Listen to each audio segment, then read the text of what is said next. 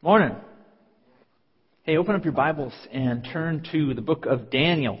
We're at the latter part of chapter 1. Daniel chapter 1. And as you're turning there, I have relative confidence that only about 5 of you know that the USA women's soccer team are playing Brazil, and they probably just finished. Does anybody know that? Oh, more than 5 of you. Excellent. Now, I also have extreme confidence that not one of you is going to come up to me after today's service and tell me the score of that game. I have great confidence in all of you that you will refrain from checking your phones and from telling me the score, which is being recorded at home. Can I count on that confidence? No, Scott says. Scott, you're going to be in deep trouble. I have confidence. And you know who else has confidence? Daniel has confidence. Today in the book of Daniel, we are going to read about Daniel's confidence. It's not confidence in a soccer game. It's confidence in the revelation of God. The title of today's message is Unabashed Confidence in God's Revelation. Unabashed confidence in God's revelation. Turn in your Bibles to Daniel 1, beginning in verse 17. We're going to have a lot of text to cover today in our study in Daniel, but we're going to run through it rather rapidly. When you have an opportunity to teach the narrative sections of Scripture like this one, you can move through it rather quickly, but nevertheless, sometimes you have larger chunks to read at a time. So that's what we're going to do today. Beginning in Daniel 1, starting in verse 17, let's learn about some of Daniel's coming confidence in God's revelation. It says this, "As for these 4 young men, Daniel, Shadrach, Meshach, and Abednego, God gave them knowledge and skill in all literature and wisdom. And Daniel had understanding in all visions and dreams. Now at the end of the days, when the king had said that they should be brought in, the chief of the eunuchs brought them in before Nebuchadnezzar. Then the king interviewed them, and among them all, none was found like Daniel, Hananiah, Mishael, and Azariah. Therefore they served before the king." Verse 20. "And in all matters of wisdom and understanding about which the king examined them, he found them 10 times better than all the magicians and astrologers who were in all his realm. Then Daniel continued until the first year of King Cyrus." Where are we? Well, we're in the book of Daniel. We're going through this book. We're just getting started. This is our 3rd message in the book of Daniel. And the time period that we're looking at is about 605 BC. In fact, by the time we're reading here, it's probably about 602 BC. In 605 BC, Israel was ransacked by Babylon, and the Jews were taken captive from Jerusalem to Babylon. And among those Jews, the Babylonians had selected some of the wisest men, the noblest men of Israel, to be trained and to be educated in the ways of the Babylonians, and to also advise the king on other matters of culture and religion. And Daniel was among those men. And so we see here, in verse 17 and following, we see here a culmination, if you will, of Daniel's training in preparation to serve his new king, King Nebuchadnezzar. And we see Daniel, Hananiah, Mishael, and Azariah, 4 Jews, all of them, the Bible says, skilled in literature and wisdom. And then Daniel is set apart as one who is skilled in understanding visions and dreams. That's a rarity. You don't see that very often in Scripture. In fact, the only person prior to Daniel that you see that with is a man by the name of Joseph in the book of Genesis. Now, what about this end of days in verse 18? Now, at the end of the days, well, if you look back at chapter 1, verse 5, it indicates that the king trained them for 3 years. Let's see. In chapter 1, verse 5, it says that they received 3 years of training, that at the end of that time they might serve the king. So the end of days was probably the 3 years of training, much like we go 3 or 4 years of high school or college.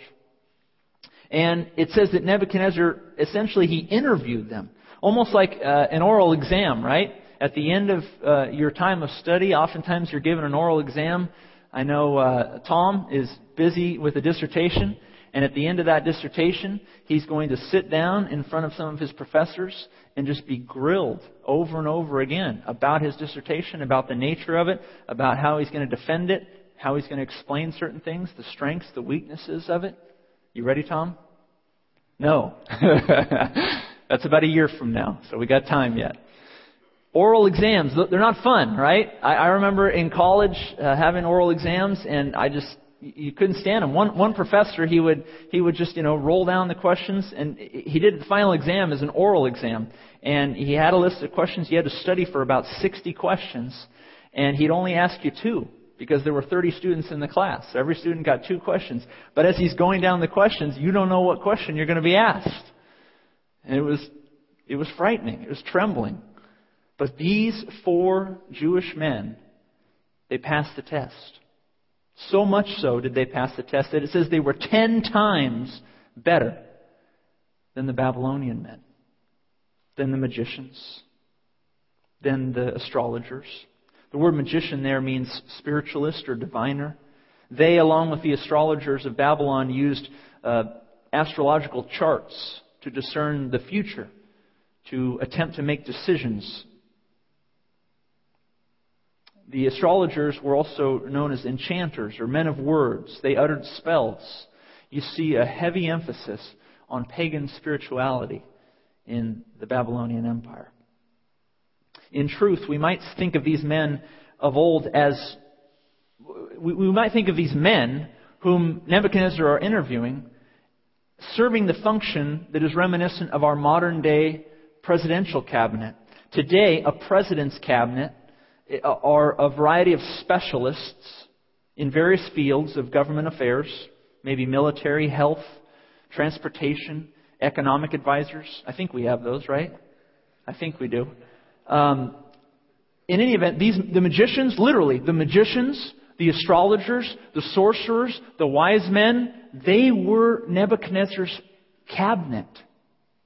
They were his advisors.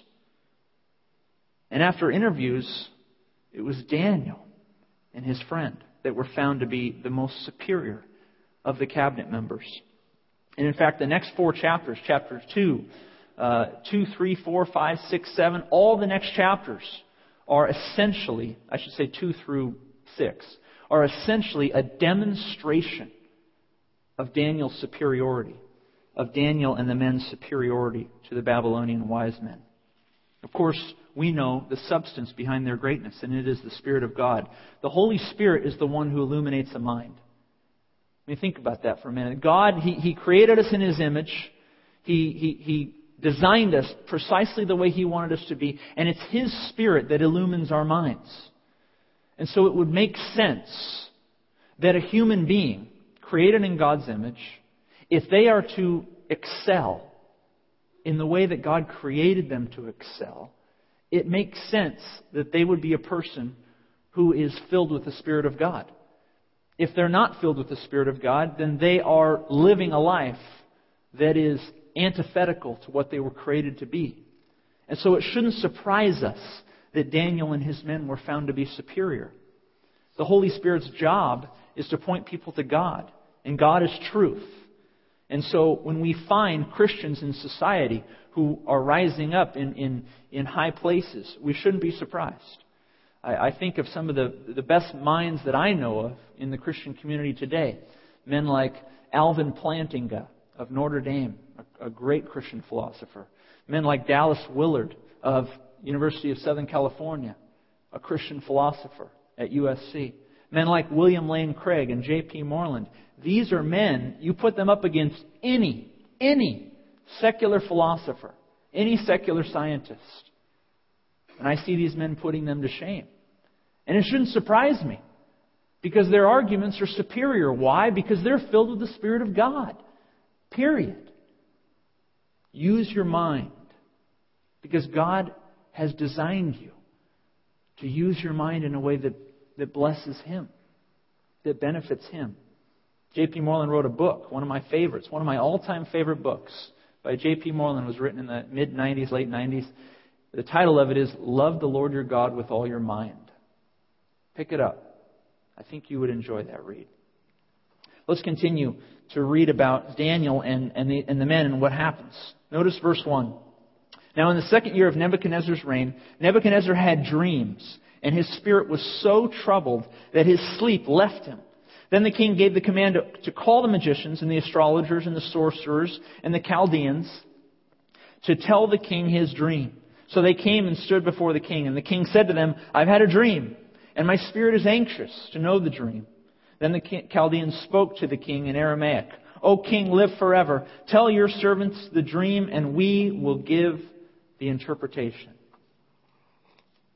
Now before we get to the dream, just a quick side note. In verse 4, it is said that the Chaldean wise men spoke, quote, spoke to the king in Aramaic.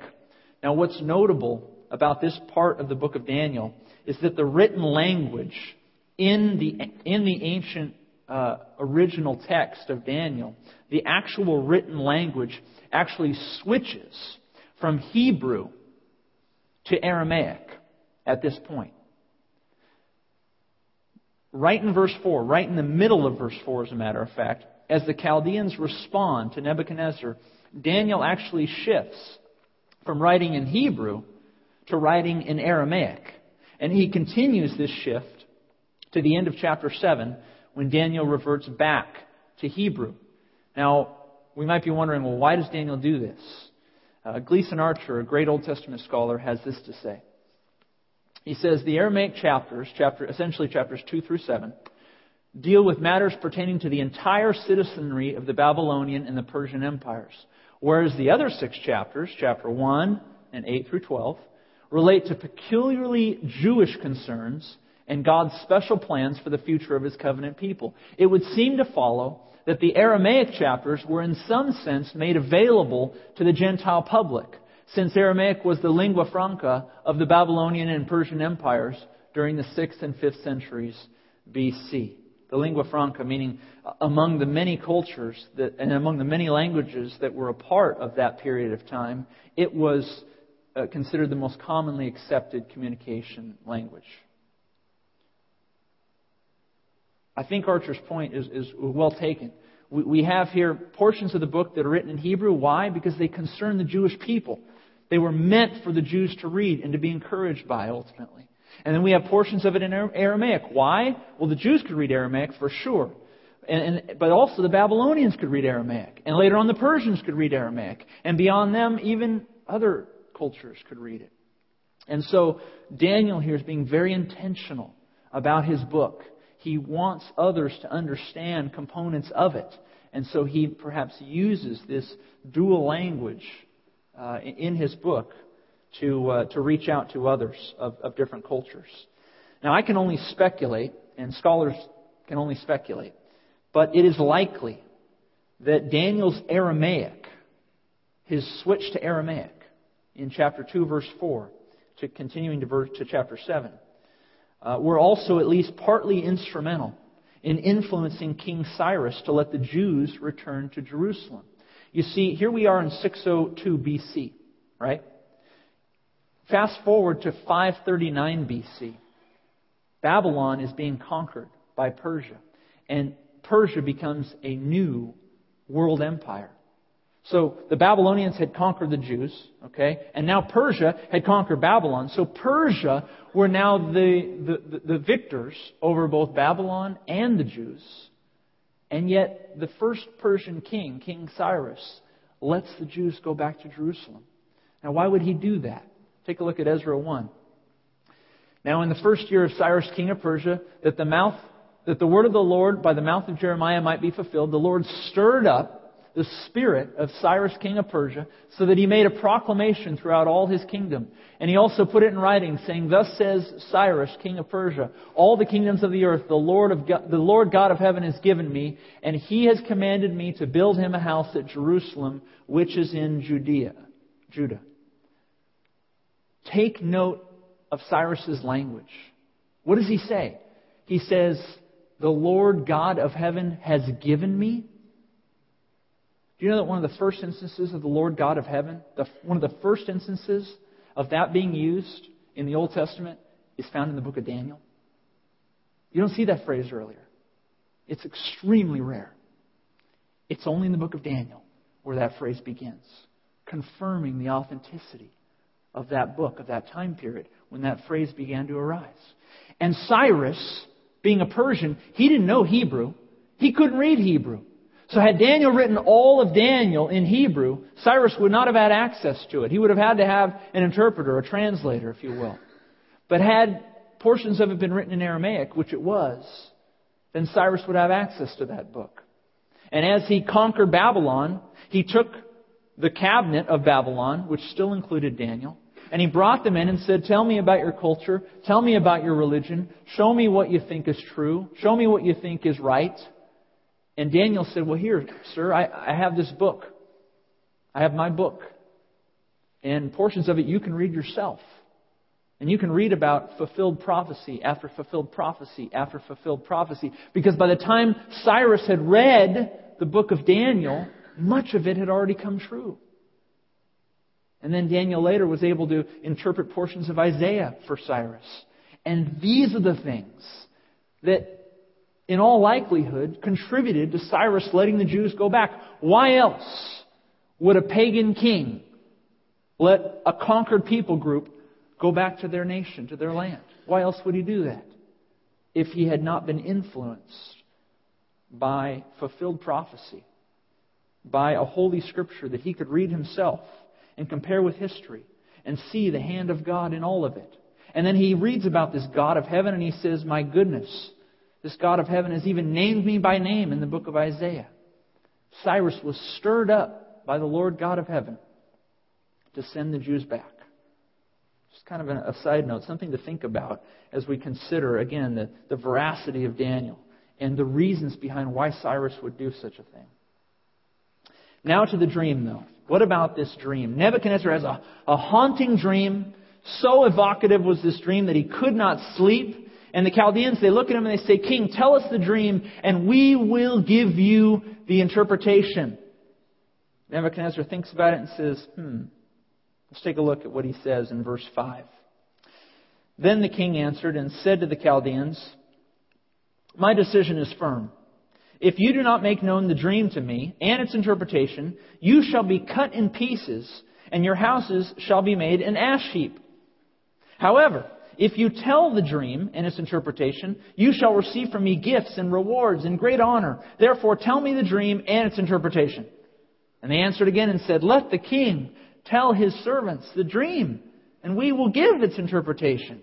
And the king answered and said, I know for certain that you would gain time, because you see that my decision is firm. If you do not make known the dream to me, there is only one decree for you. For you have agreed to speak lying and corrupt words before me till the time has changed. Therefore, tell me the dream, and I shall know that you can give its interpretation.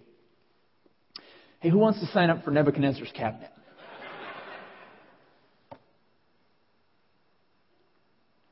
Men, I've had a dream, and I'd like you to tell me its interpretation. Oh, yes, King, yes.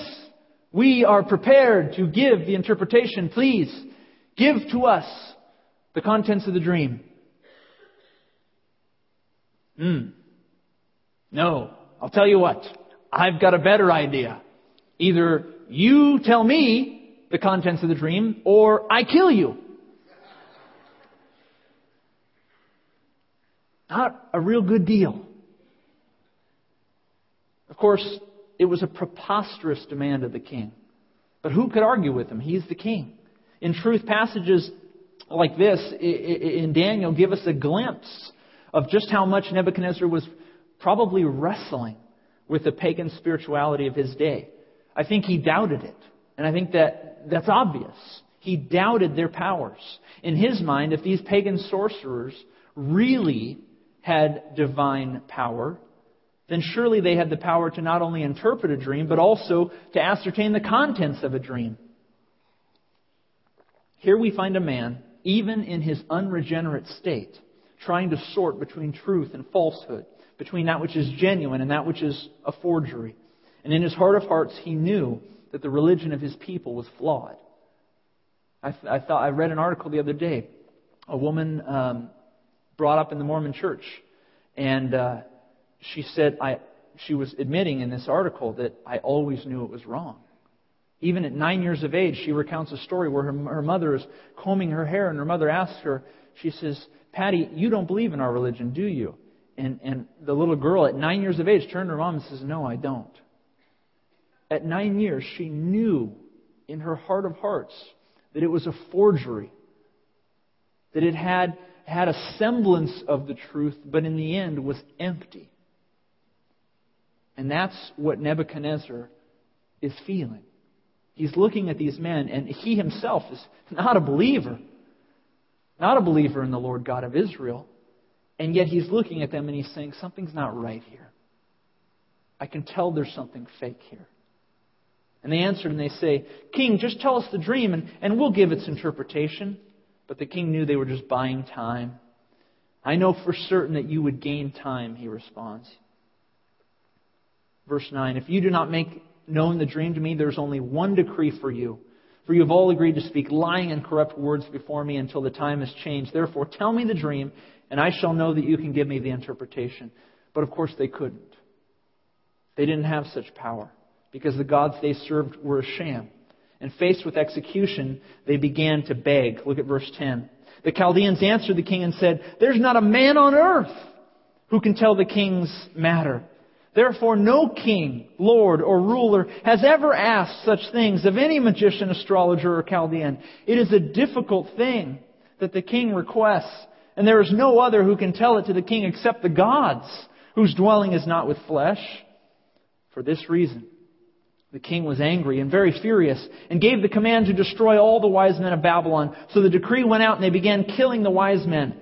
And they sought Daniel and his companions to kill them." Here we see the pagans, they're pleading to Nebuchadnezzar, "Please, please, king, this cannot be done. Your request goes too far." But their answer fell on deaf ears to a skeptic king. And right then and there, he orders the death of all the wise men in Babylon. Think about that for a moment.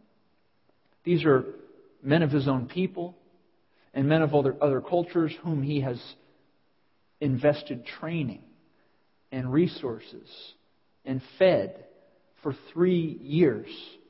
And in an instant, he orders all of them dead. A rash decision, of course, but it was indicative of just how frustrated the king was at the emptiness of his spiritual advisors. He was reacting to years of being led astray by their so-called wisdom. For years he had sought them out to advise him, to counsel him, and in the end, their feeding trough of wisdom was empty. And it really for us, the lesson for us is, does it not beg the question, from which types of people do we seek counsel? Right? From which types of people do we seek counsel? When you go for marital counseling, when you go for financial counseling, emotional counseling, psychotherapy, addiction counseling, whatever it is, to whom do you go to? There are many people who need counseling. Many people need wisdom, need perspective, need help. To whom do you go to? If all you do is seek the counsel of people who deny God, how valuable is that counsel? Can an unregenerate person give good counsel? Of course they can. Absolutely. Let me make that very clear. A non-believer can give good counsel. They are created in God's image. They have talents and skills just like any other. But does it not make greater sense to seek out a similarly wise and skilled person who also happens to have the Spirit of God in them? Of course it does. And may I suggest that there is not one arena, there is not one arena in all of human life, in all of matters of counseling, there's not one arena in which you and I cannot take someone who is unregenerate and very skilled in therapy or counseling of some kind and find a comparable person who also happens to acknowledge Jesus Christ as Lord. There's not one area where that isn't true in our nation. That may not be the case in some others. But in this nation, you will always be able to find someone indwelt by the Holy Spirit who has just as much talent and education as one who is a secularist, perhaps an atheist.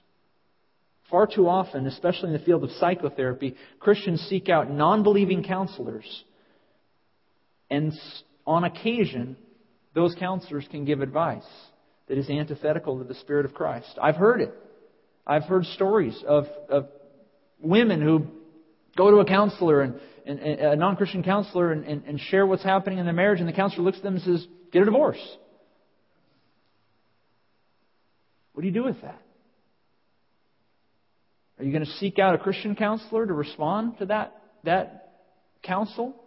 Or are you just going to pay attention to whatever this unregenerate person says, who isn't looking at the Word of God at all, isn't even acknowledging God, doesn't even care to consider Scripture in giving their advice? Let me be clear again. Can an unregenerate person give good advice? Yes, absolutely. Happens all the time. But is it better to find an equally educated and skilled Christian counselor? You bet it is. You bet it is. Far preferable, in my opinion. Nebuchadnezzar's advisors, he found them to be empty. And they were the best of the best in Babylon. He found them to be empty. And so going back to our story, the king orders the execution of every single one of them, including Daniel. Look at verse 14. Then with counsel and wisdom, Daniel answered Arioch, the captain of the king's guard, who had gone out to kill the wise men of Babylon. And he answered and said to Arioch, the king's captain, "Why is the decree from the king so urgent?" Then Arioch made the decision known to Daniel. So Daniel went in and asked the king to give him time, that he might tell the king the interpretation. Now it's quite clear that Arioch and Daniel must have at least had some semblance of a relationship, because Arioch's orders are to kill Daniel. And instead, he first engages Daniel in conversation. In fact, it's probably safe to say that Arioch had a measure of trust in Daniel. For what law enforcement official, given orders to kill a man, instead brings him alive and well before the king? The truth is that Arioch probably also despised the king's order. He knew it was wrong. And so he risked his own life to bring Daniel before the king. I think that's evident in the text. Arioch has no business bringing this man he's supposed to kill before the king's presence, unless Arioch himself had questions about that order. No business. But he questioned it. I think of in Syria today, I'm reading stories of, I hope you are too, of soldiers that are defecting from the Syrian army because King Assad is ordering these soldiers to fire on innocent civilians. I mean, Syria is a mess right now. We hear about Afghanistan, we hear about Iraq, we hear a little bit about Libya. I would venture to say that all three of those don't compare to Syria. What's happening in Syria today is incredibly serious. And there's incredible atrocities and violence taking place. And I was watching on CNN, which I have to give them props. They're the only network I've seen who has even covered this. CNN was doing an expose of Syrian soldiers who are defecting from the army and who are basically standing up and videotaping themselves. Some of them are covering their face, but others are just showing their face plainly and saying, "I will not obey that order. And so I've given up my service to this nation." Standing up for truth. A man by the name of Vince Cephalou. You may know that name. You're going to hear more about that name. I promise you that. Vince Cephalou is going to be a name that every American knows in less than a year. Vince Cephalou was the ATF agent, the alcohol, tobacco, and firearms agent, who blew the whistle on this gun program in our government. We had a program that sent guns into Mexico, and we were supposed to track those guns, and it all fell apart. And what ended up happening is one of those guns, not many of those guns, have now killed hundreds, if not thousands, of Mexican citizens. Guns that our government sent over the border. And one of those guns actually shot one of our own U.S. agents months ago. And Vince Cephalou was the first man at the Alcohol, Tobacco, and Firearms Department of the U.S. government to blow the whistle and to go public and to say, this happened. And the public needs to hear about it. And this is wrong, and I need to say it. Vince Cephalou was served termination papers a few weeks after blowing the whistle. He stood up for the truth. He stood up for what's right. And he paid a price for it. Arioch and Daniel are standing up for what's right. And they're going before the king.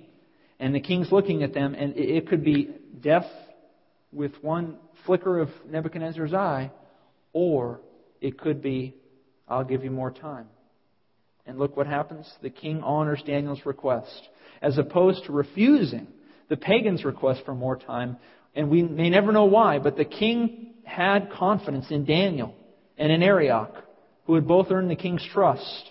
A reminder to all of us how much it is good to earn the trust of our governing officials. Even though we may not agree with them, to entrust ourselves to them goes a long way. And it did here for Daniel. Now notice verse 17. So Daniel gets more time.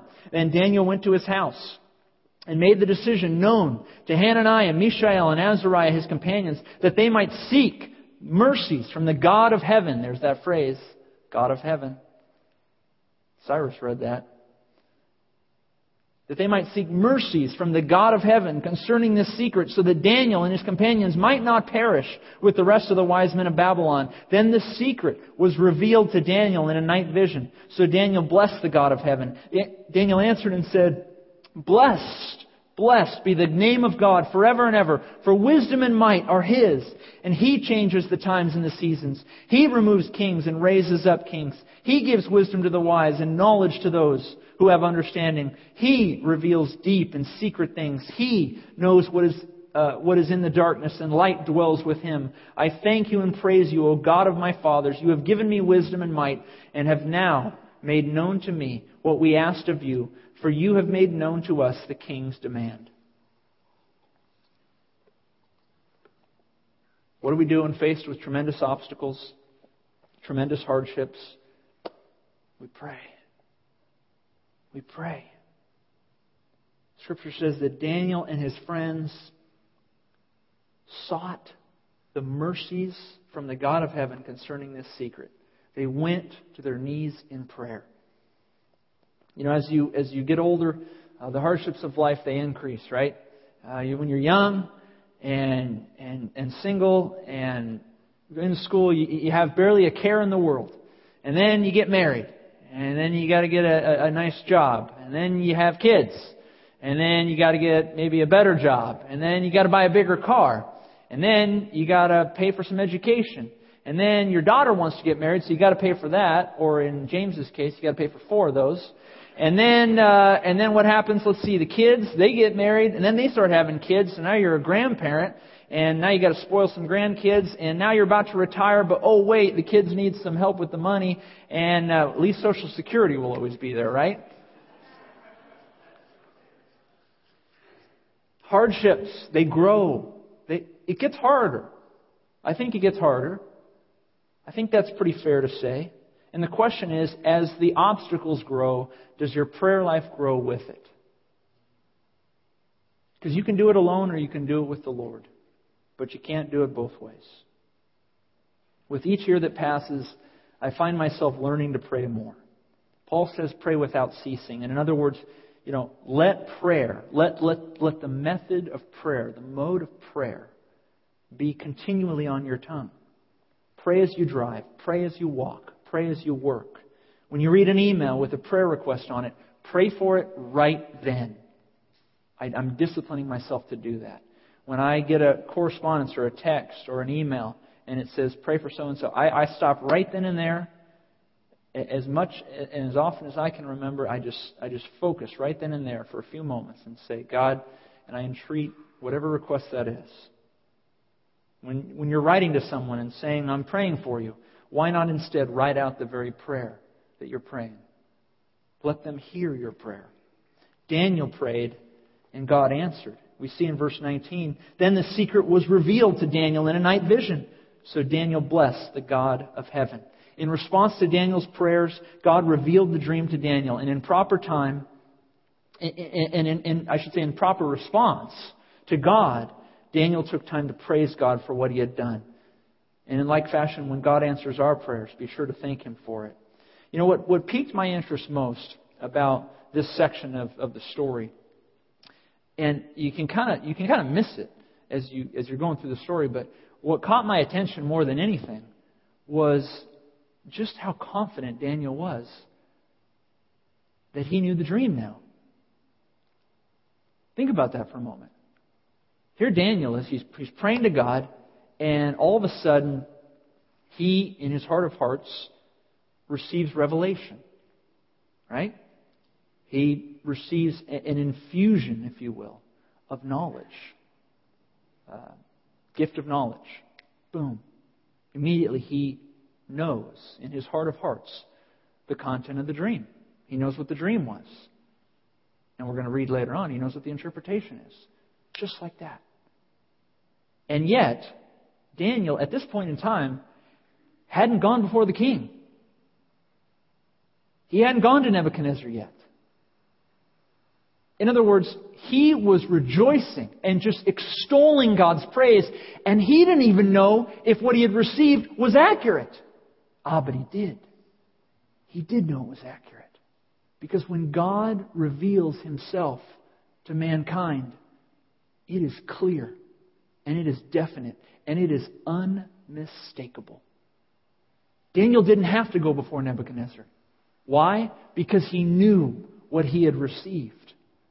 He didn't have to go before Nebuchadnezzar before he got confidence in what he had heard from God. He knew it right then and right there.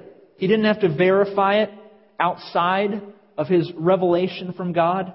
Daniel was utterly convinced that what he had received was from God, even though it had not even been spoken to the king. And the lesson from this, I think, is very clear. It is take confidence in God's revelation. Take confidence in it. The tendency, now I'll put this up on the screen here, the tendency among many Christians today is to be apologizing for the Bible, to be apologizing for their faith, to be apologizing for Jesus. I see this all the time. I see this everywhere in Christianity today. People are apologizing for the creation story. And they're trying to, let's restate that a bit, that it might correspond to theories of atheistic evolution. Let's kind of nuance that Genesis account a little bit, because we need to apologize for it. They apologize for portions of biblical prophecy. Well, let's try to rationalize that a little bit. That's a little too detailed to be accurate, so let's just call it a scribal addendum.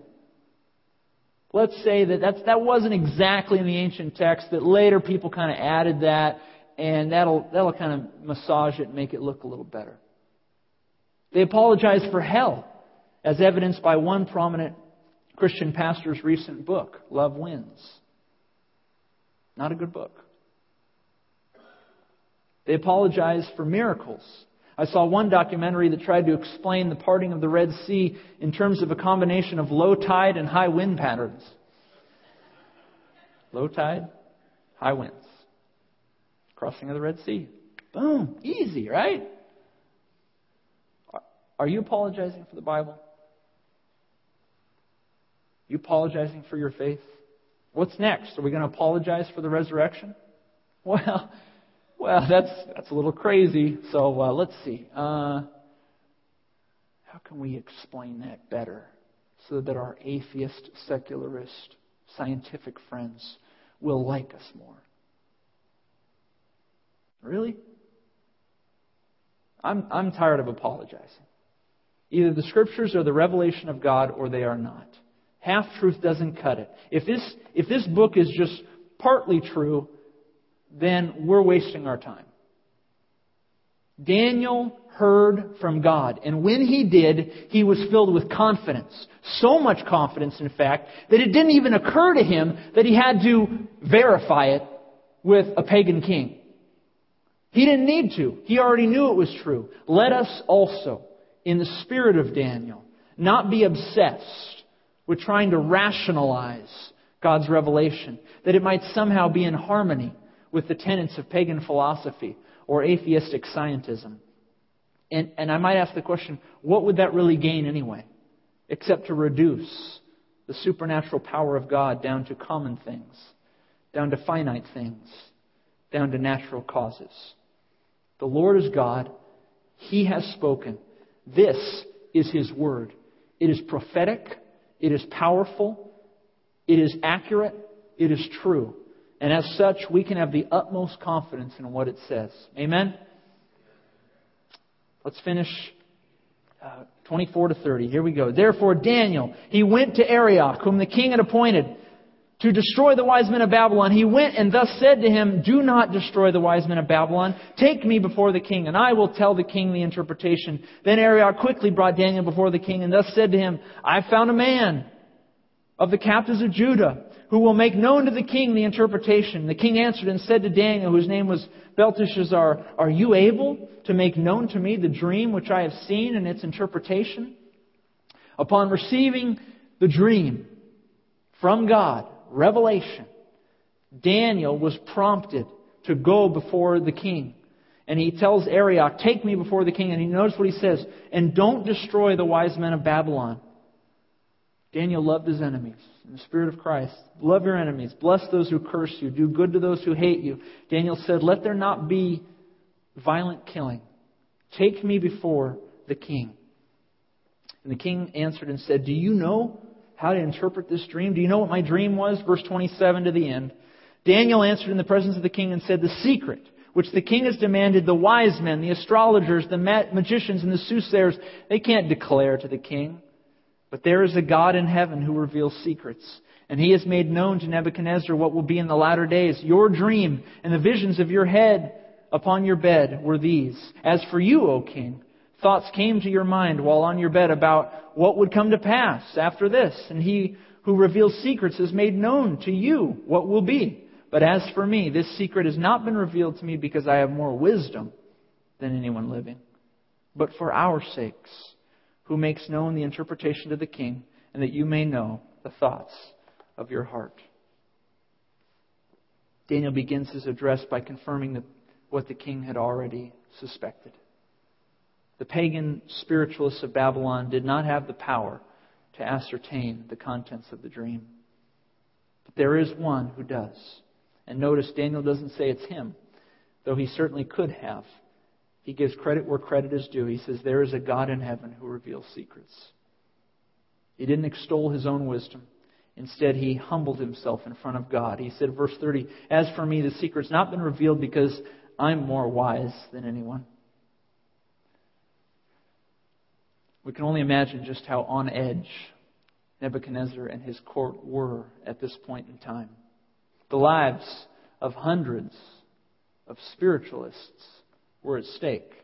And here was a young Jewish man standing before the king, extolling the praise of a God that Babylon did not know. What Daniel would say next would save the lives of hundreds, if not thousands. But it would also begin a small change in the heart of King Nebuchadnezzar. And perhaps most notably, Daniel's words would prophetically reveal the future of mankind and of empires and kingdoms of this world. And next week, we will get into the interpretation of that dream. But for today, let us remember that God wants us to have unashamed confidence in His revelation. I close with Gleason Archer, who writes this. He says, the pagan wise men had confessed that only deity could comply with the king's request. Nebuchadnezzar and all Babylon were therefore to be confronted with unanswerable proof that only Israel's God was real, sovereign, and limitless in His power. Do you have confidence in God's revelation? Do you have confidence in His Word? Or do you make apologies for it all the time? Let's have confidence in God and in what He says. Let's pray. Heavenly Father, Lord, we thank You so much for this day, for this wonderful story. Lord, I'm blessed to be going through this book. It is so encouraging and uplifting. So many lessons to be learned from this book. God, we pray that today, if we've ever lost confidence in Your Word, if we've ever lost confidence in Your revelation, Lord, let that day end today. We want to have confidence in You, God. And we know that when You speak, we can take it to the bank. And God, You have spoken in Your Word. You've spoken about eternal life by faith in Jesus Christ. You've spoken about how to live, how to pray, how to go about life on this earth in anticipation of the life to come. Let us have confidence, Father, in what You say. And let us arrange and orientate our lives around it. We pray these things in Jesus' name. Amen.